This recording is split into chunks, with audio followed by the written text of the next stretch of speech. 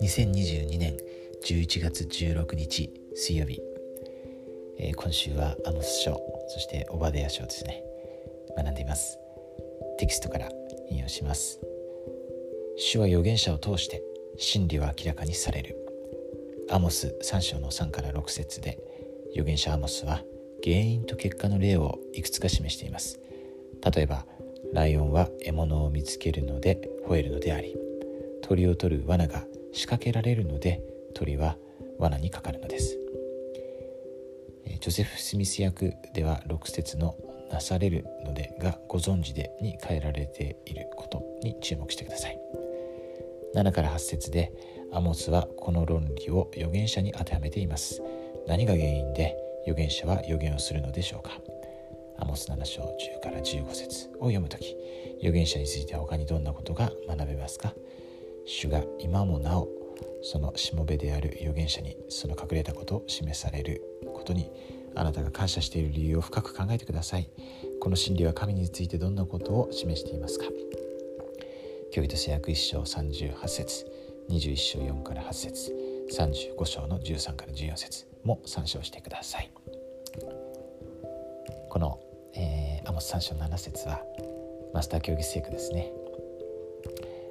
この、今テキストにあったように論理が実はあるんですよね、この聖句に。そしてこのジョセフ・スミス訳聖書でさらにそれが分かるようになってますね。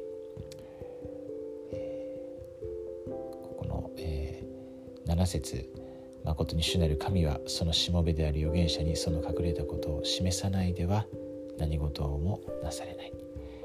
8節は、獅子が吠える、誰が恐れないでいられよう。主なる神が語られる、誰が預言しないでいられよう。ですから預言者は主が彼らに語られるわけですよね。ジョセフ・スミスの時もそうでした。ネルソン大官長もそうですね。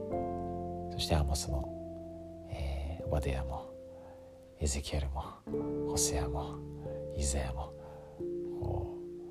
みんなそうです。誰が預言しないでいられようというですね。ライオンが吠えたらやはり普通の人は怖いですよね。近くにライオンがいて自分も襲われるんじゃないかと。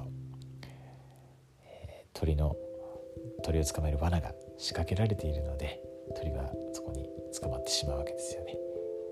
この、原因と結果があるわけです。エゼキエル書にですね、もうマスター教義聖句があって、それを読んで終わりたいと思います。これエゼキエル書の3章の、16と17ですね、読みます。7日過ぎて後、主の言葉が私に臨んだ。人の子よ、私はあなたをイスラエルの家のために見守るものとした。あなたは私の口から言葉を聞くたびに私に代わって彼らを戒めなさい。預言者はですね、主からメッセージを受け取ります。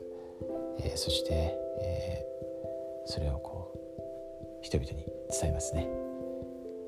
見守るものです。本当に、恵まれてですね、私たちはこうして古の預言者たちの言葉をメッセージを学べるので本当に感謝しています。そして、今もですね、生ける預言者が見守るものがですね与えられていることを本当に感謝しています。ネルソン大官長が私たちを教え導いておられますけれども、彼の勧告に、注意して、耳を心を向けてですね、そしてそれに私たちが従うことができますように。それはまさに神様から来ているものです。そして私はそれに従うときに天の窓が開かれるということ、そして、制約の道を歩めば歩むほどですね、主を生活の中心にすればするほど私の生活はよりシンプルになって、より幸福になることができるということ、私は心から明かします。そしてそのことは本当に感謝しています。イエス・キリスト様が生きておられて私たちの救い主、贖い主であることを心からイエス・キリスト様の皆によって明かします。アーメン。